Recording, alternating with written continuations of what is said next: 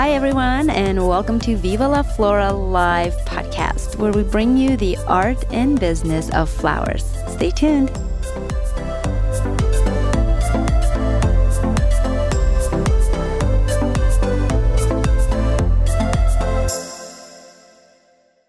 Hey guys, I'm so excited. Today we're chatting with Joe Messi from England.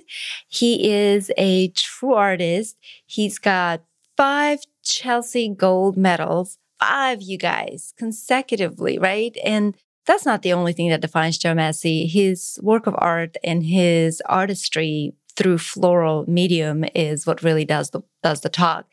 He's got some really exciting news to share towards the end, so stick around. I'm just going to stop talking. We're going to dive right into this episode. Hi, Joe. Welcome. Hi. Thank you so much for having me here. Are you kidding me? Thank you for sitting there at 10 o'clock or 10:30 10 o'clock at night. It's not often that I do podcasts in the nude, but here we are. And I thought, why not? I'm joking, obviously. I'm sorry. That's not a video cast, you guys. Can you imagine if I was like completely nude here talking? What a way to start a podcast with some full frontal nudity. That's what I enjoy. And a few flowers. Maybe a flower crown to go with that. What do you think? Well, whatever body adornment you think it needs, we can go from there. But no, right? Thank you so much for inviting me onto your podcast. It's like such a pleasure to be here. And this is the first time that I've been on this podcast, and I'm just super excited to get to know you and chat through everything that we're going to talk about today. Man, same here. I mean, I know about you. I've seen your work and, of course, amazing and wonderful. And he's blushing, by the way, for those of you who are wondering. I'm just kidding. But no, really. And, I think you've done some really amazing work. And by the age of 25, you had 5 gold medals from Chelsea Flower Show. I know. That's outrageous, isn't it? No sweat. I mean, really, nothing. I know. It's very outrageous. When I think of myself at that age, I just think, oh my God, like I was such a legend, No, I'm joking. It's been like, this has been the only job I've ever had my whole career. So I started when I was like 14 years old. I started off with just like a weekend job, like a Saturday job on a very, very small flower stand in my hometown, which is I'm from Liverpool, which is a city in the northwest of England. But I actually live just a little bit outside Liverpool in one of statistically it's one of the poorest places in England. Like I don't come from an ivory tower or anything fantastic in any way, shape, or form. So I grew up in a borough called Knowsley, which is just outside Liverpool, and it is the second poorest borough in England. So there we are. I only found that out this week, so that's my fact of the week. Because I was chatting to a friend of mine that I used to go to school with, and she sent me a link to it because she'd found the article, and I was like, no way. But anyway, so that was where I started, on a flower stall, washing buckets, changing water, reprocessing flowers. For on a Saturday morning. That was what I did. Wow. Well, I'm glad you did that because, here we are. I think we should tell your city officials that Joe Messi with 5 gold medals lives there now. So maybe they should just change the ratings of the town or something. I moved a long time ago. Thank God. Could you imagine? But it was one of those things where I think it's true of every kid wherever you grow up, whatever the circumstances are, you think that that's normal and everyone else lives in something similar, right? Regardless of whatever country or whatever world you live in. And it's only as you start to get a little older that you're like, oh, not everyone lives like this. Some people live differently. Some people have it better off. Some people have it worse off. And so, it wasn't terrible, but equally it was not a fantastic place to grow up, shall we say. But that said, it was a starting point, and that was all I kind of needed. So I do have a confession though, when I was starting off in age 14 on the flower stall, I had no interest in floristry at all. I didn't care. I went around all the shops in my village, the clothing shops, the McDonald's, everywhere, just asking for a job. And the only place that said yes was the flower shop. So that's kind of where I ended up. Gotcha. I was actually going to ask you, if we went back and asked a 5-year-old Joe, hey, what do you want to be when you grow up? I bet the answer wasn't going to be a florist. I would have said like Christina Aguilera. Like that's probably what I would have said, you know? I'm joking. But no, I wouldn't have said like a florist or an artist at all. I think when I was like a teenager, like maybe like 12, like 13 something, I think I wanted to be a doctor. That was my kind of like, oh, I want to be a doctor. Maybe I'd been watching too much Grey's Anatomy. I don't know. And when I started doing biology and I started like seeing like bits and body parts, I was like, oh no. I was like, that's not for me. Like, what? No. So I made that decision pretty quickly that it wasn't for me. But the only thing I knew, to be honest with you, was that I enjoyed floral design. And that was something that I thought, you know, it's worth pursuing. Right. Well, I feel like you kind of, merge art and flowers. And I think floral design is an art form in itself, of course, but I feel like you're sort of merging other visual arts essentially with floral arts in a way that it's kind of fresher, I guess I should say. Stop. Yeah. Or it's slightly, it's different. Are you always so flirty with all of your guests? I am, especially when they're nude at 10 o'clock at night. Oh my God. Come on, pass me a robe.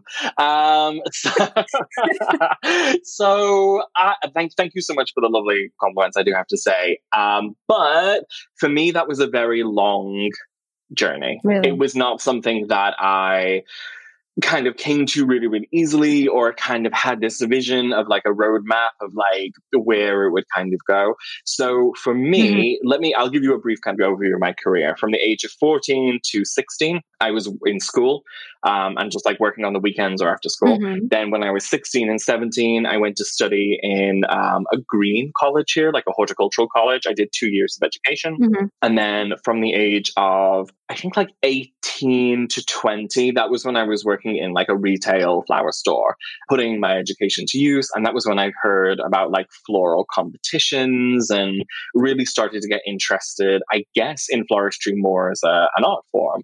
Because in the day-to-day production of the shop and the things that we would do, it was not particularly that interesting. Like it was fine, but I was working in a retail flower shop. So it was a lot of the same kind of things, you know, making bouquets and making arrangements. And it was enjoyable, but it wasn't like, whoa, look at this crazy installation. And for me, I have to say that competitions were a way to express creativity. And it was a way to do something a little bit different. And it was just fun. Like it was a great way to test your skills, to test your creativity, to get your name out there. Like to me, whenever I speak to anyone who's like maybe debating doing competitions or, you know, debating putting themselves out there in that platform, I'm always like, you've got nothing to lose and everything to gain. So just do it, girl. Like just do it. So, so I did the competitions, and then I actually worked for a couple of different companies. I did some stuff in retail. Then I moved into like the wedding and events section. And then I moved to New York for the best part of a year. And then I was just kind of, I'd made this decision in my head that I didn't want my own company until I was like 25. I don't know where that kind of came from, but I was like, no, like I want to like experience as much as I can. Like I want to travel. I want to do like everything that I can without the commitment of, okay, I've got rent to pay, I've got wages to pay, I've got tax to pay, like, you know what I mean? All that kind of stuff that goes along with the business, the responsibility, I guess. The 80% of having a business. Yeah, exactly. Yeah. So when I was turned 25, I was like, all right, let's kind of get started. And I freelanced for about 18 months, 2 years. And when I was 27, I kind of started my company. So I'm 32 now. So I've only actually been in business myself for 5 years. And when I started off, like we didn't have this vision of, okay, we'll have like an education part of the company, and we'll have like, the flower, what we call it, like the flower side of the company, like for weddings and events and deliveries. And then we'll have like an art side where we do like installations and sculptures. Like that was not really the plan. Like I wish I could say to you, oh my God, I had this vision. It was a vision. It was not a vision. It was a case of what brings in money? What can we see what happens? You know, let's try a little bit of this. And I always remember in the UK, we have this program. I know you have it in the States too, but with someone we're going to talk about called The Apprentice. And like over here, it's run by this guy called Alan Sugar. He's like a businessman, really, really successful. And I remember like watching that when I used to love business programs as like a teenager. And in one episode, I remember him saying, oh, like, you have to smell what sells. Like, and I think it was like a challenge where they had to go to a wholesaler and like buy things and then sell them and then go back to the wholesaler and buy more of what sold and sell more of it. And that was really my approach to the company. It really was. I did no market research. We had no money. It was desperate. It was very much a case of let's put ourselves out there in these different areas and really see what happens, smell what sells and go from there. I like that analogy much better than mine. Mine is like, it's the spaghetti on a wall, whatever sticks, you just go with that. Well, it's the same thing, whatever you call it. Yeah, exactly. And right. I started off with £1,000 in the bank for my business. I really did. Man. So we had like no money. We didn't do like extensive research, or I didn't have the money, like do a huge business plan for a year and speak to people and figure out. It was really a case of like, I'm back from New York. I have 0 work booked. Let's make something happen. You know what I mean? Oh, wow. And it was super exciting and terrifying. But yeah, I think I'm really lucky now because we have different parts of the business which require like different things, and there's always something going on, which is fun. And I'm the type of person, I'm sure you've been talking to me for 10 minutes already. You can tell I don't shut up. And I always like to have something interesting to do. I never like to just do like one thing for like 20 years or something. That would like, oh my God, no. I like to always have a little bit of this and a little bit of that. And I just like it. It keeps it fresh, I can totally relate to that. If I have less than 3 projects happening at the same time, I'm bored. Yeah. I'm bored. Yeah. I just am. So yeah, no, totally understand what that's. Yeah. I can relate 100%. We have inner 5-year-olds who are just like, I want to do that. And I want to do that. And I want to do that. And I've always been the same way. Like if we're being very kind to ourselves, we can be like, oh, we have like Renaissance personalities, you know what I mean? Like we like to do a bit of this and a bit of that and a little bit of this, but really what it is I just don't like being bored. Like, and I think nowadays in the kind of, in the world that we live in with, the state of the world as it is, things have changed, maybe for my parents and for your parents and for our grandparents, you got a job and you were in it for 40 years, 50 years kind of thing. You would even stay with one company for that long, with that kind of loyalty. Nowadays, I think that really doesn't exist anymore. And I think that there's so many people now that have side hustles or side gigs or, bits and pieces freelancing here. And I think it's just part of modern living, I think. I think there'll be more of that as time goes on. Oh, 100%. Well, it's not just that, people are kind of getting bored. I think, one of the biggest things that I personally see changing is the education, formal education as it is, right? And I'm not even talking about floristry. I'm talking about just about anything and everything, right? I honestly, I can go and watch a YouTube video and learn how to do all kinds of things. I cannot do an open heart surgery watching a YouTube channel. Certain things don't, right? Certain things don't qualify for that. But, I think the fact that the world is changing and people are having side hustles and things like that, because there's this information overload, I think is happening, right? And it's just, everybody's an expert in something nowadays. And anything you want to learn, you can pretty much either hire a private tutor or go and take a private class or whatever. It doesn't even have to be private class or group classes or whatever, and learn this niched something, whatever it is, whether it's floral art or it's, I don't know, being a mechanic, fixing cars. And I don't know. Those are the examples coming up in my head. Who has the time anymore? You know what I mean? To go to college 5 years, 7 years. Yeah, I think the world is a big place, and with the internet, everything has become so much more interconnected. So if you can have it at your fingertips and try it, then you can figure out if it's for you or not. I often think if I didn't have that experience when I was 14 of going around the little village where I lived and seeing, if anyone would take me on, how would I have discovered floral design? I wouldn't have, right? You know what I mean? Unless I put myself in that situation and really chance or fate or whatever, had a hand in that, and I ended up, liking it and being good at it and all the rest of it. In traditional education, I would have never had a chance to explore floral design, Oh, 100%. And yeah, I agree. That's one of the things that I kind of look at the world now. I'm like, wow. I come from a family where traditional education is the thing. I'm Armenian and it's a thing. It's not a matter of, hey, if you're going to go to college, it's like which college you're going to go, right? So what are you going to be? So it's not an if, it's what. So that's where I kind of come from. But then to see in today's generation, you know, where everybody's like, I don't necessarily need to have a college degree to do X. I can go and have a business and, you know, make it happen. And then it's kind of really good to see actually this change, honestly, because I think formal education is, I don't know, needs some serious changes. Or the traditional educational system. I would agree. I would agree with you. I mean, we find so many people that come to our hands-on classes because we have a hands-on school in Liverpool, in my home city, and I obviously teach around the world. Usually, when there's not pandemics going on. And even we have like an online forum for our online courses as well, with about 300, 400 people in there. And the amount of people that we have that are coming into floral design as like a second career after like a first career or after raising kids or something, and they're getting the chance to explore it at you know, a slightly later stage in life. That's a huge amount of our students, you know, because so many people maybe didn't have that opportunity, you know, 10 years ago, 20 years ago to explore maybe what they wanted to, because society or family or peer pressure maybe might have led them down a slightly different road. So yeah, I agree with you 100%. I think it's cool now that people can try a little bit of something without committing 7 years of their life and then finding out they don't like it at the end. You know what I mean? Yeah, and discover what they actually really enjoy. I mean, if I went to my parents at age 17, you know, when I finished high school and like, so I'm going to go do flowers, they would have a heart attack. I kid you not. They would literally have a heart attack. What did your parents do, if you don't mind me asking? Oh, no, not at all.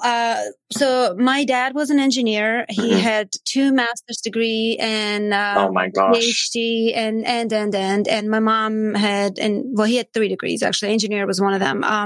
Architect, engineer, and some sort of mathematical something. My mom is a teacher. Well, she doesn't work right now, but teacher and child psychiatry was her second major. So I wanted to be a doctor. I ended up becoming a dentist, but never wanted to do flowers at all. Like I wanted to be a doctor. And unlike you, the body parts didn't scare me. You know, the gorier, the bloodier, the messier, the more exciting I got. See, but your parents would have like blown up into some body parts if you would have come home and said, I'm not going to college. I'm going to go and take some community classes. Or your parents would have been like, absolutely no way is that going to be happening, you know? They would have a heart attack. I kid you not. And even when when I came here and I called them up one day and I said, you know, I decided I'm not going to do dentistry anymore, you know, in the US because I mean, yes, I finished dental school back home. I got the diploma and all of these things. Great. That's wonderful. Well, guess what doesn't cross the ocean with you, you know? You go to United States, your license. So I come here and all right, well, I live here now, so maybe I should do the schooling here. And I realized I need $500,000 to become a dentist in this country. I don't need that bad. Been there, done that. No thanks. I need to figure out what I'm going to do with my life. And ironically enough, I discovered flowers in a dental office, right? And when I told my mom, I think I'm going to do this. And my mom's like, what about your degree? I'm like, what about my degree? You know? Yeah, no, it was a hard conversation for her to digest. And she's really happy now, you know?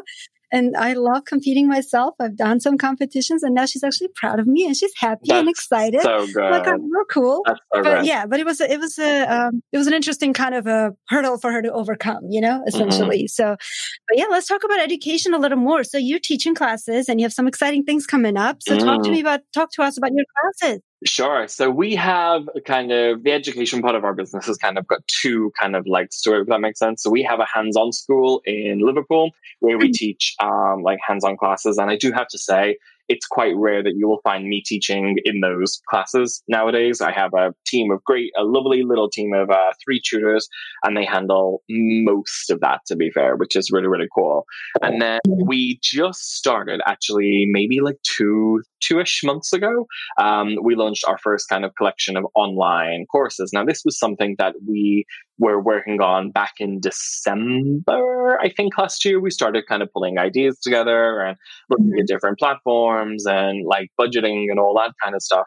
And we were actually due to launch this spring in April, but a little global pandemic came along, and we didn't really think it wasn't really the right time. I didn't think, frankly, to be like, everyone buy my courses, this is so exciting, when everyone is like worrying about the air they're breathing and where they're going to get toilet paper from and everything. So we were just like, let's leave it a little bit and we'll come back to it further down the road. So we actually launched in July this year, and the feedback has been phenomenal. Like, the launch was so good. It was so exciting. And it was really good fun. Like, I have to tell you, like, it was so much fun to see that community grow, and to just connect from people from like all over the world who are like learning things for the first time, or even kind of just taking a new look at some of the things that they might have learned a different way and finding slightly more modern ways to do it. Right. Which is like super exciting. So we currently have 6 courses currently available online. And one of the main things I wanted to do was make sure they were like super accessible. So they're like super cheap. Like, we have, I think our courses start at like $89, I think. $89? $89, yeah. Really? Like $89? Yeah, 89, like 89. They're cheap. Wow. Yeah, they're really cheap. Have you not seen them, girl? Oh my gosh. No, it's called Dirt Cheap. Is what that's cheap. Called, but okay. Yeah. So we have, I don't know the prices off the top of my head, but we have, I think 3 of the courses are like, and each one is kind of like project based. So you might be learning like a classical hand-tied bouquet, or you might be learning a table centerpiece, or you might be learning a wired flower crown, for example. And I'm pretty confident they're like $89 each. We have them in like 3 tiers. So we have $89 for like the lowest ones. Then some of the ones that are a little bit more technical, a little bit more difficult, or maybe the videos are just a lot more involved, they're $149. And then we have the most expensive ones are $249. But the videos for those are nearly like an hour long. Like, it's full on kind of technical things. But that said, because it was our first kind of entry into the marketplace, we kind of thought, let's just put out a handful of them. Let's put out like 6 courses and just see what sells, like see if anyone buys them, first of all. You know what I mean? So we put them out there, and smell what sells. Exactly. That's exactly right. So we did that, and they seem to go pretty well. And so we've actually got another collection of 4 courses, which are launching on the 21st of September. So this new collection of courses, it's kind of like filling in the gaps a little bit, because we couldn't cover everything with the first kind of launch. Right. So in this collection, we have a classical hand-tied bouquet, like a European hand-tied bouquet. We have a cascading bridal bouquet created entirely from orchids, but it has like no wiring in it. It's like the quickest technique ever. It's so good. We have like a statement urn, we would say, like a big altarpiece or something that you would put it, for a wedding or event. And we have a meadow tablescape as well. So over here in Europe, like a lot of like preserved and dried materials are like super popular at the minute. So it's kind of using all of those kind of materials. So on those 4 courses, we are going to launch them on the 21st of September, and they are going to be $299 for that whole collection of courses. It's nearly 3 hours worth of tuition. So with obviously all the supporting documentation and access to our private Facebook group and all the rest of it. So so we're pretty excited. It'll be really good fun, I think. That is exciting. And I have to say, it is very affordable. And I would say that was a really smart decision on your end as well. Because, I mean, right now, a lot of people are also hurting financially in a way, right? And have a lot of time, and also considering if they want to make career changes and things like that. So I think your course actually probably came in at a perfect timing, at a perfect price. I am surprised how affordable it is, actually. We did some research as well about looking at the kind of what price points people were offering online courses on, just so we could see what the marketplace was like, right?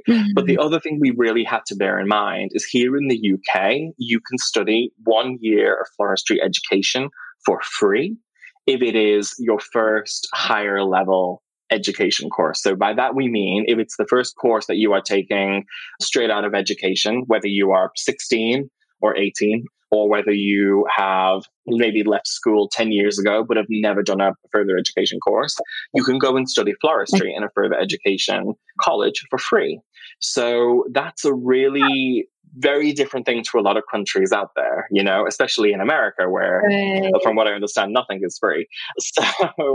So for me, it is a slightly different situation. So we have a lot of people here in the UK who can access training for free and learn some of the basics for free. So that was something that we had to bear in mind too. So it has to be economical, because if people can get training for free, then I can't charge $5,000 for my training course. You know what I mean? And the other thing that was important too is I remember what it was like when I was a student as well. Like when I was like 16, 17, I was on minimum wage. Like I wasn't earning tons of money. And I remember that feeling of what it's like to have to save to buy a book or to have to save to go on a course, you know? I might not be in that position now, but at the same time, like that stuck with me forever. Like I grew up in a not the most affluent of situations, and I remember what it's like to like want knowledge and want to be better and want to learn more, but not be able to afford it, I guess. So by keeping the courses really, really, really accessible, that was important to us. I mean, like with everything that we offer, like you get a better deal if you purchase a bundle, right? So we have like a bundle for our first collection because you're buying more. So we give a discount on it. And the same with our second collection. Like if you buy all of them, you get a discount. But I'm very much aware that people might just want to learn one particular thing, right? You know, you might be great at bouquets, you might be great at cascading bouquets, but you might have never made, I don't know, like a really fantastic flower crown. So just learn that. You don't have to learn everything. And we're not asking people, you know, you don't sign up for a long time. It's not something you need to continually be paying. It's something that you can just learn that one thing. Great. I'll see you later. I think that's fantastic. I'm excited to check it out. Yes, I definitely am. Stop it. I knew you launched it, and I know you have, you know, new launch coming up. You said September 21st? Yes, September 21st. So, I would say the day we launch with the podcast. Yes, Yay. I was going to say. So between me and you, like, don't go and buy anything before the 21st. Wait till the 21st, because on the 21st, when this podcast comes out, so if you're listening to this now, yeah, there will be great discounts on the site. So on the 21st, not only are we having our new collection is discounted, of course, but everything on there that is currently on there now will be discounted as well. So between me and you, don't buy today, wait 10 days and then buy, and you'll get a better deal. So yeah. There you go. There you are. You all heard it here, okay? Directly from his mouth. There you go. My manager will be like, what are you saying? Don't buy now. And I'll be like, what is wrong with you? Didn't we talk about basically, this? I know. Sorry. Anyway. And we'll share all of these links leading up to how to find all these classes and all this information on the show notes. So you don't have to make any notes, you guys. So, amazing. You know, but no, that's great. That's awesome. So like looking back into your career right now from this point, like where you are, of course, you know, it's kind of hard to tell where tomorrow is going to be, you know, considering today's climate, right? Today's political and pandemic and everything else climate. Yep. So what was like the most rewarding moment of your career where you sort of like sat back and you're like, wow, all that. Oh my gosh. This is it. It was worth it. Oh my gosh, that's crazy. I mean, there's one thing. Ooh, that's a good question. Oh, that's a good question. So if there's one thing that made it worth it all, I have to say, okay, so I think it was my very first Chelsea Gold medal, I think, because I was 20 years old at the time. And like for me, like 100% honesty, even being at Chelsea Flower Show felt unreal. You know, it felt like the biggest prize on the planet, even to just get the chance to exhibit, to compete there, because I was I am, not that I was, I'm a guy. I am quite northern. So I'm from a very, you know, Chelsea is held in London. It's very affluent, very wealthy. Right. You know, it's, you know, most of the competitors are female. I'm a gay man. I'm northern. I was from a very poor background. So Chelsea felt almost like competing on the moon.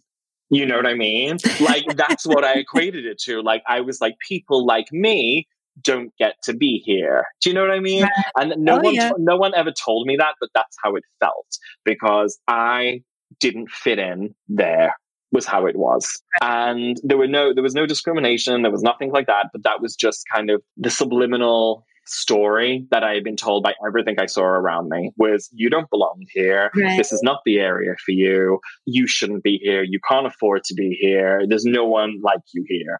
So even for me to win a place to compete at that show was like the coolest thing ever. And I said to myself in my head beforehand, I was like, regardless of whatever happens, like, even you being here is an achievement. And you should be so proud of yourself. So when I won the first medal, like, I literally was like, oh my God, like, what? This is crazy. Do you know what I mean? Like, this is actually crazy.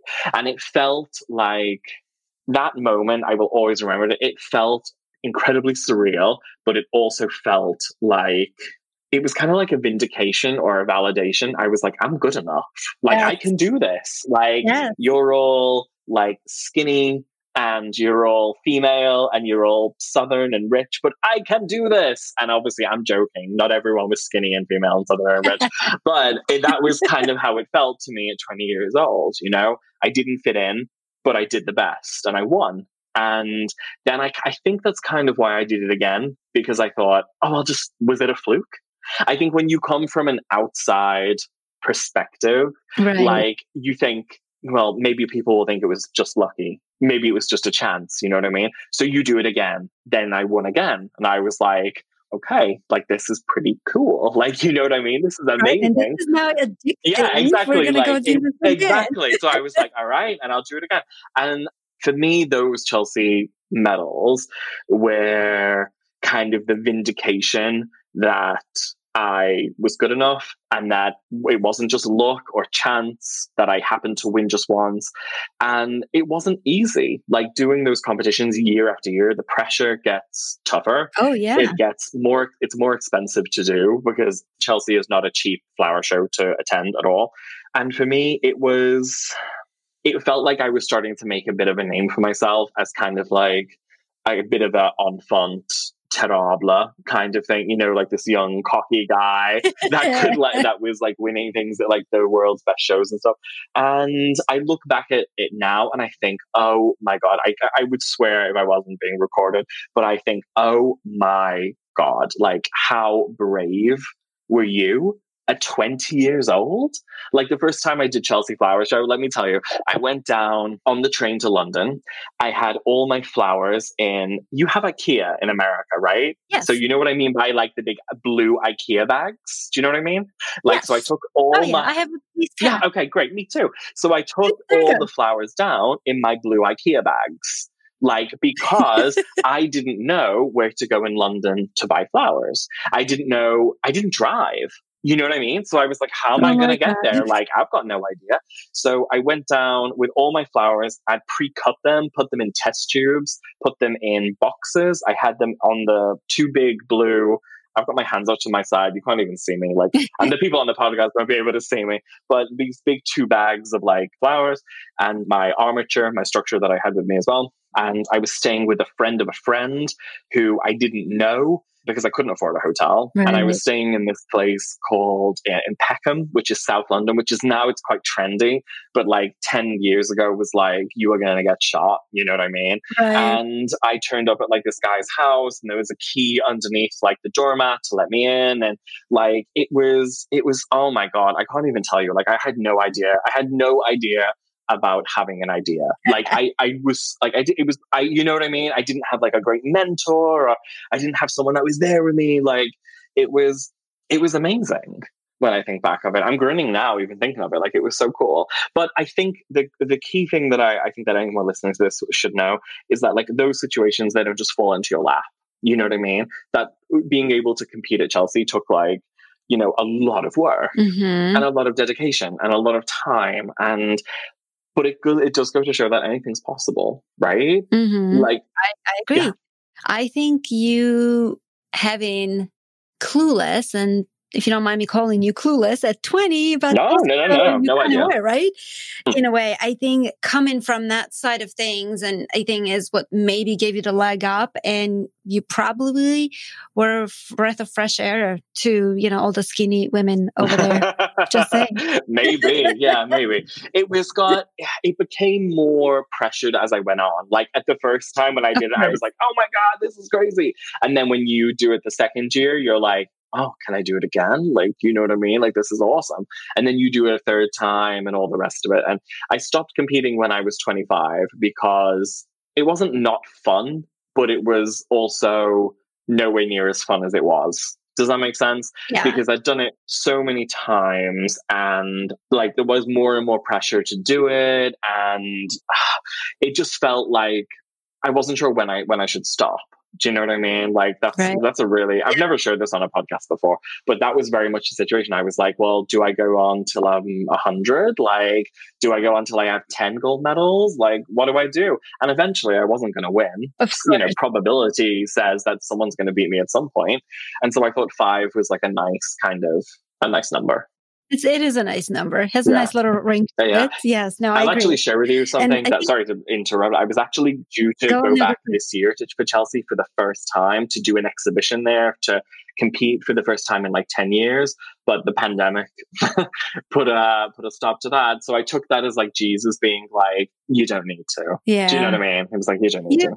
I think you earned your stars and stripes. Oh, stop it. Yeah, no. Yeah. But, have you ever competed in your Euro Cup or World Cup, or have you ever thought about doing any of those competitions at all? Sure. So I've done the young versions of those competitions. So in the young European finals, which is called Eurofleurs, I did it first when I was 18. I did it first and I came 9th place, which was like not that good. And then I did it again when I was 20 or 22, something like that. I can't really remember. I'll I'll read my bio and let you know. I can't remember off the top of my head. I think I was like 20. I think I was, and I came 2nd place by like 0.1 mark, and I was like, oh, I'm done. Like I was like, I have no interest in that. Like, behave. So I came 2nd in that, and then I did the young world finals, the world skills competition back in 2009 when I was 21. And I came 3rd place in that bronze medal. So, so would I do any of the kind of World Cup or Euro Cup? So this is a really interesting thing as well. So, I did actually, the Euro Cup was due to take place this year in Poland, I think. And I did get in touch with the organizers to see like what the protocol was for entering yourself, because we do have an organization here called the BFA, like the British Florist Association, but I didn't want to enter under their terms and with their kind of like guidance. It's just not something I see myself doing. So I did ask if you can enter yourself, and they were like, basically, no, you can't. And I was like, okay, thanks, goodbye. So I don't think I ever will. And and the World Cup I think is done with like Interflora or Flora Up, and I'm not affiliated. FTD, yeah. I think FTD. And I'm not affiliated with FTD in any way. So once again, I think you have to be. There's a loophole. Oh, is there? There's a loophole? There's a loophole. Oh, okay. I found out. Oh. Because I'm very curious about it. Oh, is it money? Do you have to pay to do it? Yes. So, in the world of all things being digital and people ordering online, and a lot of studio florists want to sort of accommodate their clients, FTD opened it up, at least in US. I don't know if it is, the case for you guys in UK. In US, you can actually set up an FTD account as an independent florist, as long as you have a legitimate business, which you do, that you cater to your clients who are ordering for you, online, or you have clients who are ordering from, out of state or, from different towns and cities or whatever. And I think it's literally like $30 a month or something ridiculous like that you have that affiliate account with FTD, right? And then basically qualifies you to enter the competition. So, that is, I know that exists in the US. Secret loophole. I found out last year about it, because last year World Cup was in US in Philadelphia. In Philadelphia. Yes. And I was there watching it, with like biting my nails and everything. I love competitions, by the way. I like just thrive. Just something else. Just I love that. I can't explain, but yeah, I just thrive in that situation. So it's just, I don't even know why and how. But anyway, so yeah, I was there and I was very curious about it. And then when I found out it's FGD, I'm like, oh, darn it. Like, I'm not an FGD florist and I have no intent of becoming one. I don't have a flower shop. I do and my business model is very different, doesn't fit into that. And then I found out from a good friend who found out that is possible. And, he was signing up. I'm like, okay. Think about that one. That's really interesting. That's really interesting. Yeah. If you want to explore, I mean, again, I don't know how it is in UK essentially, or you can set up a satellite business, in US. Can you imagine the American competitor is Joseph Masley. Oh, can you imagine how funny would that be? I am from Liverpool. Yay. Can you imagine with my accent? Oh my God. Yeah, I don't know. I think competitions, they have such an interesting place in floral design. And I genuinely find that like floral designers, they fall into two camps. Like either they're like totally for them and they love them and they think they're awesome, or they've like never heard of them. And they're just like, what? Like, I don't know what that is. And I wouldn't have the career I have. I wouldn't have the skills that I have or the contacts that I have or anything that I have if I didn't do competitions.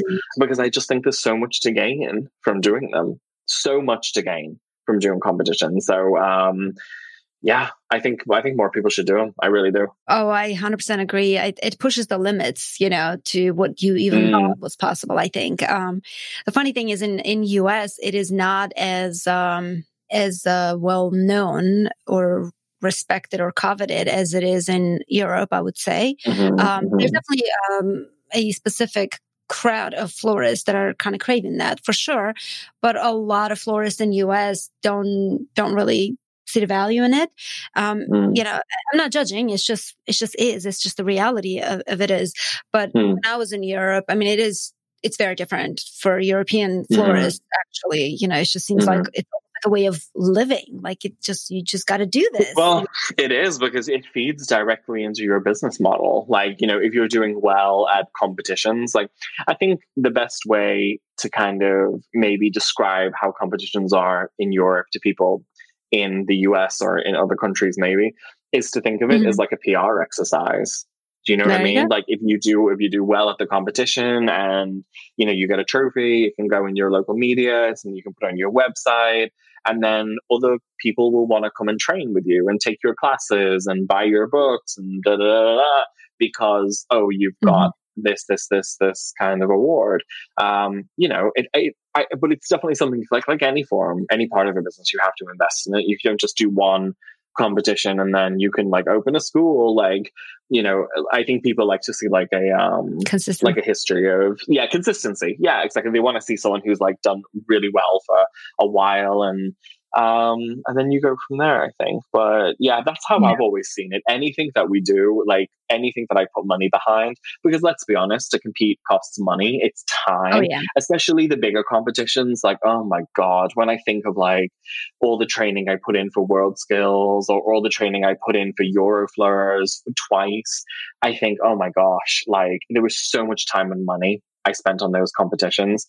So there has to be a payback for it, right? There has to be some payoff. Otherwise, I may as well go and take up crochet or something. You know what I mean? Right. Expensive crochet, Yeah. When I looked into the American Cup, I'm like, okay, so what would this take? What this path would look like for me, essentially, if I did it? I had a very beautiful 8-year-long trajectory set for myself that I can do this, and the amount of time and training and whatever. I'm like, okay, fine. And that doesn't scare me. And then I realized that there's like about $10,000 just to enter the competition. I'm like, oh, wow. Well, I don't know if I really want it that bad right now. So that's 10 times more than I kind of want bad, So that was the holdback for me a little bit. I'm like, you know what? Not yet. one day, not today. So yeah, that was kind of interesting. Well, and that was really the entry fee and not counting everything else, you know? Well, it's that kind of thing that I was kind of looking at with the Europa Cup, because our organization, the BFA, they will pick someone, or they did pick someone, I don't know who it is, to go and enter the Euroflirts competition. It's now taking place next summer, I think. Or next spring, I don't know. But Yeah, anyway, they delayed it. they delayed it a year, right? So it's going to be, someone will be representing the UK. And I thought, well, let's find out if I can buy myself a place there, because I'm pretty successful now. And I thought, why not? Like, you know what I mean? Like, it could be really, right. Like, I have to be honest with you. I thought it could be really fucking cool to kind of go in there and be like, oh, I'm here. Hi. Here's the mic. Do you know what I mean? Like, okay. Oh, hey girl, here I am. I thought that would be really fun. But but they were like, the organizers were like, oh no, it's one person per country. And I was like, oh, whatever. And then I kind of thought, oh, should I just make it my own country? No, I didn't. I'm joking. The messy land. There you go. Messy land. Yeah, I'm the president and the king of it. Thank you. But there we are. So throughout your career, I mean, there's some really good floral designers in Europe that done really well in as far as on a world stage of floral design. Have you ever studied with any of them, and have you ever had any of them as mentors? Oh, for sure. So when I was pretty young, I would say like when I was like 17-ish, I remember writing an email to like some of the best floral designers in the UK. And back then it was people I must say these people are still great floral designers, but maybe they're not as well known now as they were like 15 years ago. It was people like Sarah Horn, people like Ian Lloyd, people like Neil Whitaker, like those kind of names. And I wrote an email to like all of them being like, my name is Joe Massey and I'm a mega fan. And if you ever need any help with anything, like, etc. And a couple of them got back to me, and I would go and assist them at demonstrations and help them prepare. I was never paid. Ever. You know what I mean? Like, I would pay my own hotel, pay my own transportation. Like, I would pay, they would get an assistant for free, basically. But I would get to see what they were doing and see how a show came together and see how they would do this and see how they would do that. And I loved that. Like, I thought that was like the coolest thing ever. You know what I mean? Wow. And then when I got a little bit older, I definitely I would save all my wages and invest in my career. So I remember being like 18 years old and booking, I would save up my wages, and nearly every month or every 2 months, maybe I would book a workshop or book a course for someone. Because it was the only way that I could see myself getting somewhere. Progressing. It was the only way. I thought, right, well, I'm going to have to learn as much as I can from as many different people. And so that was what I did. And then when I was training for the world finals for the Euroskills, I got to train with some of the best people out there. So I got to train with Gregor Lursch of Germany, Per Benjamin of Sweden, a personal hero of mine, Ellie Lin of Taiwan. Her, she's amazing. Oh my gosh. Hert Tan of Belgium.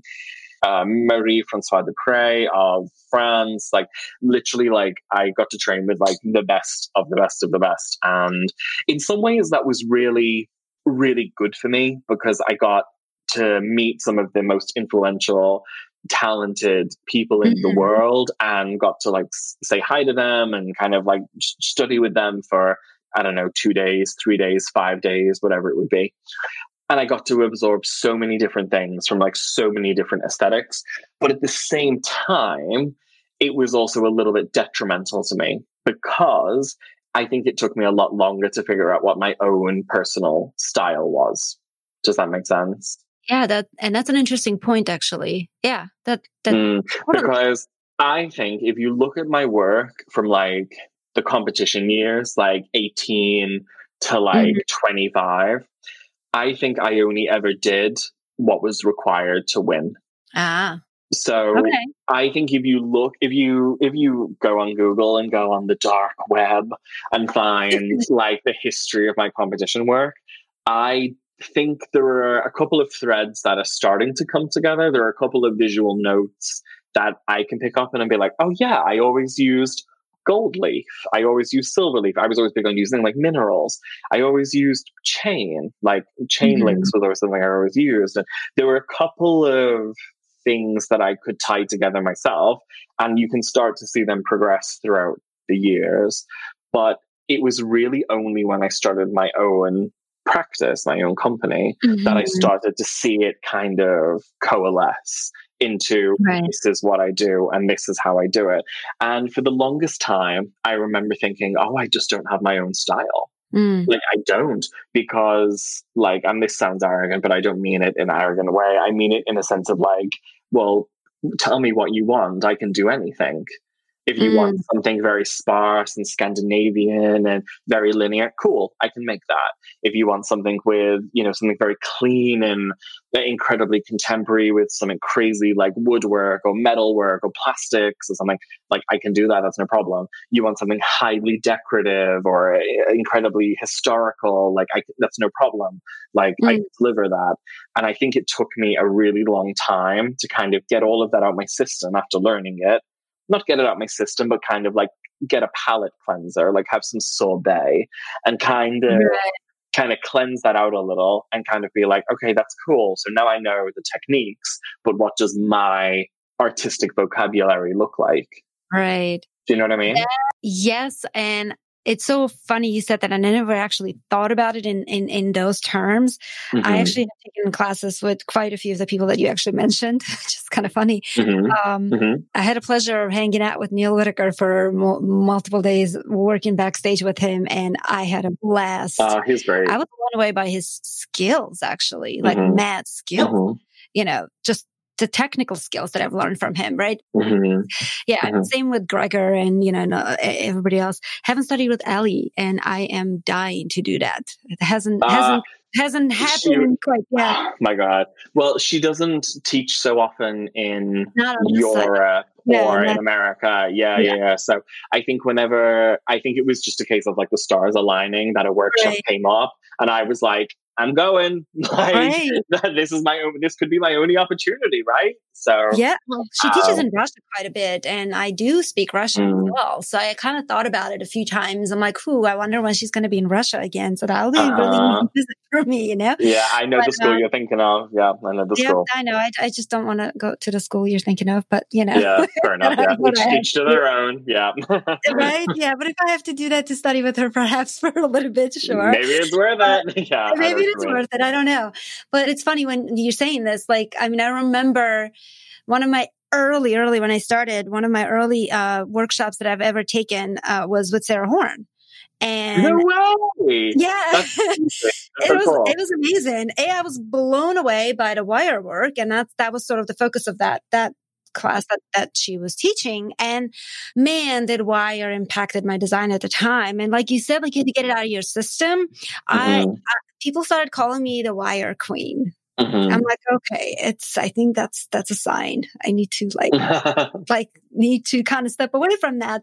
But not really step away from that. And my work wasn't really looking like her work, but the techniques that I've learned, I was so excited about that I just kept using it and using it, But it's just kind of interesting that like in retrospect, it's like, I kind of had to go through all of these phases myself. I went through some of these. It's just kind of fun. I reckon it's kind of like digesting a meal. Like you go to a class, you get this information, and then you bring it in, and then like it's almost kind of like your first response is it's like a copy, or it's similar, very, very similar. Right. And then over time, as you start to digest it and you bring it more in line with what you're about, then it starts to look more like you and less like them. Right. Yeah. Well, I kind of look at it this way now. Every time I go to, I still take classes right, left, and center all the time. And I love it. And every opportunity I get to volunteer, if I have the time, I gladly do it because it's amazing. I mean, you learn so much, Yeah, I really enjoy it. And I would say, in the past where I was learning anything and it was so new for me, I'm like, ooh, this is so cool. I got to find a way to use this technique or whatever. Now I don't. I go learn a technique and I pack it in my mental toolkit. And then one day, somewhere, somehow, these things just evolve and come out. And I'm like, ooh, I know how to do this. I can do this. I can come up with any mechanic on the fly with confidence. It's because that's awesome. Yeah, I'm not afraid of mechanical side of things at all. In fact, that's the easy part. It's like, oh yeah, I mean, I can make that. Yeah, sure. Whatever. And that's the result of good teaching, I think, of being a good student, is taking things on board and then being able to put them in your own. I call it my own vocabulary, you know what I mean? But you can call it whatever you want to. Sure. And it's all about having the confidence to execute the technique and to execute the design, but to do it in your own vision. And it really took me the longest time to kind of pull that together. And I think that's because from a young age, like 20 onwards, I was exposed to like so many incredible teachers because of the competitions I was doing and because of the people I was assisting. And that was incredible on one hand, because I gained so many technical skills and got to see so much and got to meet so many people, make so many connections, etc. But at the same time, it was also a little bit detrimental because it's not like I was at home practicing my own style. And that's super important as well. Because if you want to be booked for something, you want to be booked because you're you, not because you're just a copy of someone else, or, someone else was busy, so they booked you instead. You know what I mean? Like, so when nowadays I don't really demonstrate that much or lecture that much. So I do a couple of big shows a year, usually on a normal year, usually in art galleries or museums or things like that. So like last year I was at the Cleveland Museum of Fine Art. I was at the Minneapolis Institute of Art and the Houston MFA, the Houston Museum of Fine Art as well. So I kind of do nowadays, because of, I guess, the kind of work that I do, that intersection between like the art kind of work and between the floral design, I do a couple of big shows a year and consider it done. And that's incredible to me, like that I can come from this like really awful little town, for lack of a better word. Not an awful little town, but that's a terrible, I take that back. What I mean is I can come from a place, that wasn't like the most affluent or most kind of, it wasn't filled with opportunity, let me tell you. And get to do some crazy, incredible things in a career that a lot of people would have written off, true. Working with flowers, I think that we're the luckiest people ever. I think if you can live your life filled with beauty and doing what you love, then gosh, you've won the lottery. You really have, I agree. I totally agree. Yes. I think the definition of success is doing what you love when you want to. Yeah. Right? Yeah, that's right. When there's not a pandemic, as much of it as you want to. There you go. In simple terms, that is, of course. And sometimes it's a lot of work to get to that point, or it always is a work to a degree. But I agree. So, what would you like to see your career to go? Like, Ooh, that's a really good question. Not where it's going. Like you have a magic wand. What does it look like?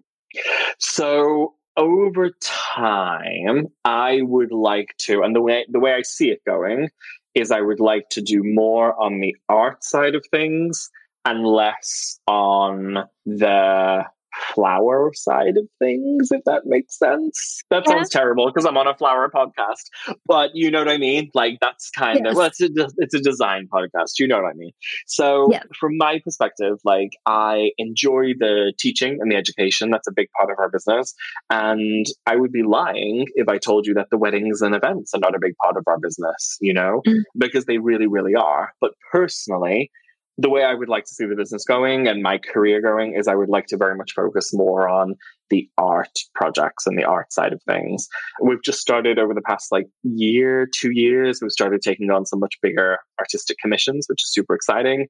And we have a number of bits and pieces in play at the minute. It was one big sculpture we're working on, which was meant to be finished this month, but it now might be finished next month, or it also might be finished in February, depending on COVID and times and everything else, because it's being installed in Germany and where I'm obviously in the UK right now and everything.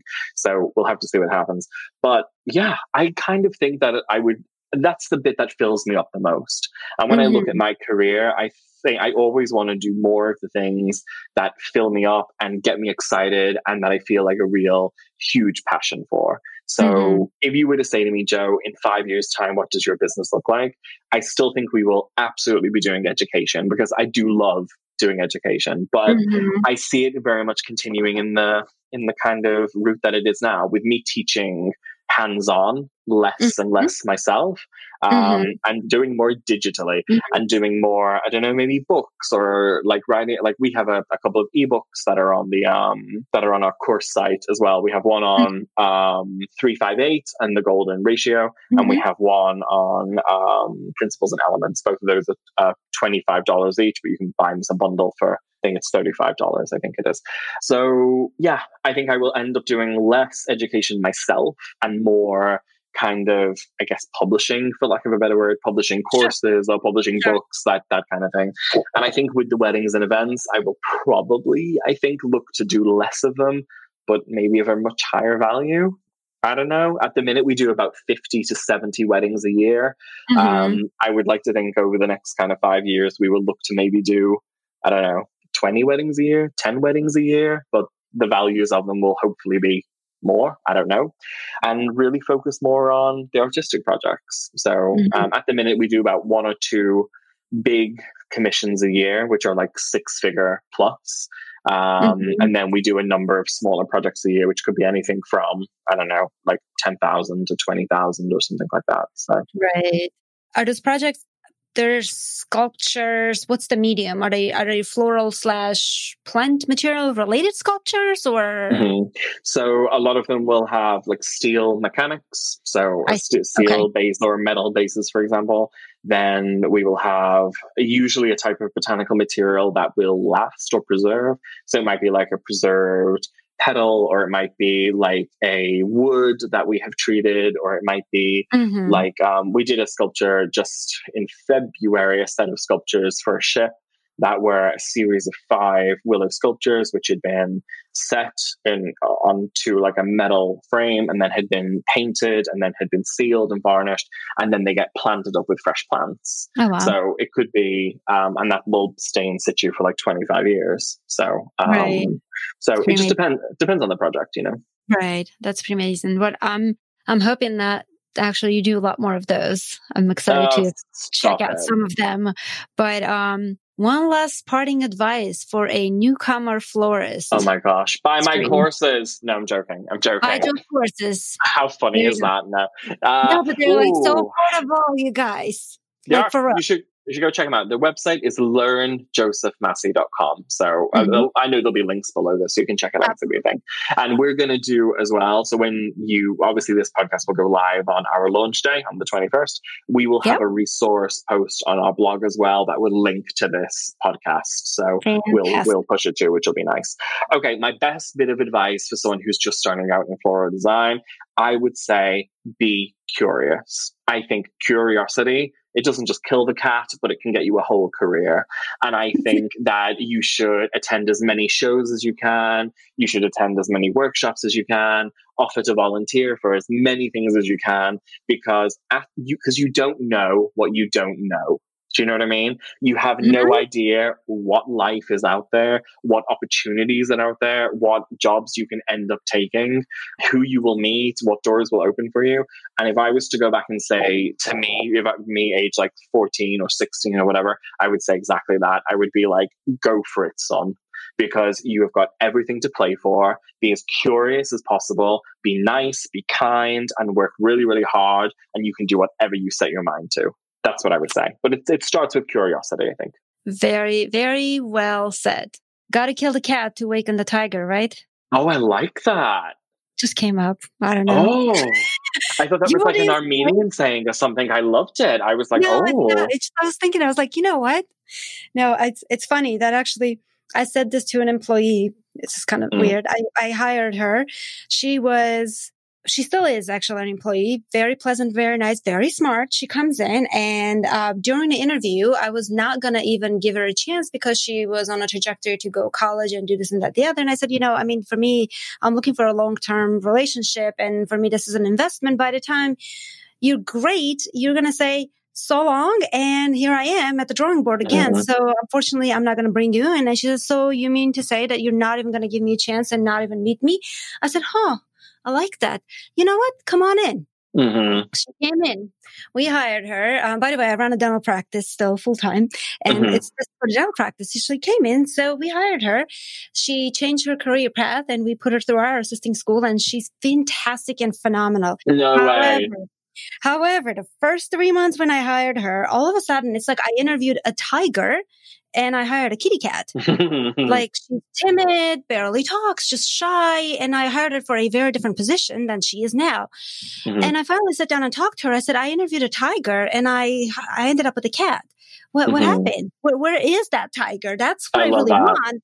And she just goes, well, I don't like what I'm doing. I'm like, oh, well, let's talk about this. What do you want to do? Because I don't want you to be here and be miserable. And she says, well, I like the other position, which is going from, administrative work to clinical setting. I'm like, I can make you there in a year. I can train you to go there in a year. It's going to take some work. And would you want to do this? And she says, yes. The very next day, I kid you not, another person showed up to work, and she's been that person ever since because she just wanted to do that. That's amazing. I'm like, there you go. I'm like, my tiger's back. Thanks. That's amazing. I love that. That's so good. So it was really good. And she's still part of the practice, and she's fantastic. But yeah. Amazing. I love it. That's so cool. Well, Joe, you're awesome, by the way. I can talk to you all day. This is fun. Stop it. Yeah, you know what? If it wasn't nearly midnight, I'd keep on going. Right? I gotta let you go because you gotta go to bed. I have got to go to bed, girl. I've got work tomorrow. You know what I mean? Oh man! No. Thank you so much for having me. It's been such a joy to chat to you, and I can't wait for everyone to hear our conversation. It's going to be so exciting. Me too. All right, Joe. Bye. Thank you so much. Take care. Bye. All right, guys. Well, that was it. I hope you enjoyed it as much as I did. Be sure to check out our show notes with all of the links leading up to Joe's amazing and exciting new online class at such an affordable prices. I'm still thinking about how affordable those prices are, you guys. It's almost like it'll be kind of ridiculous not to get. But anyways, who am I to judge? Just check it out. If it's your thing, great. If it's not, you don't have to. And and be sure to leave us a review. If you like this episode, share it with a friend. If you like the podcast, please leave us a review. It really, truly helps us to do a lot more of this and bring you a lot more and interesting guests. So see you next time. Well, it's a wrap. Thank you, everyone, for listening, for tuning in to Viva La Flora Live podcast. We'll see you next week.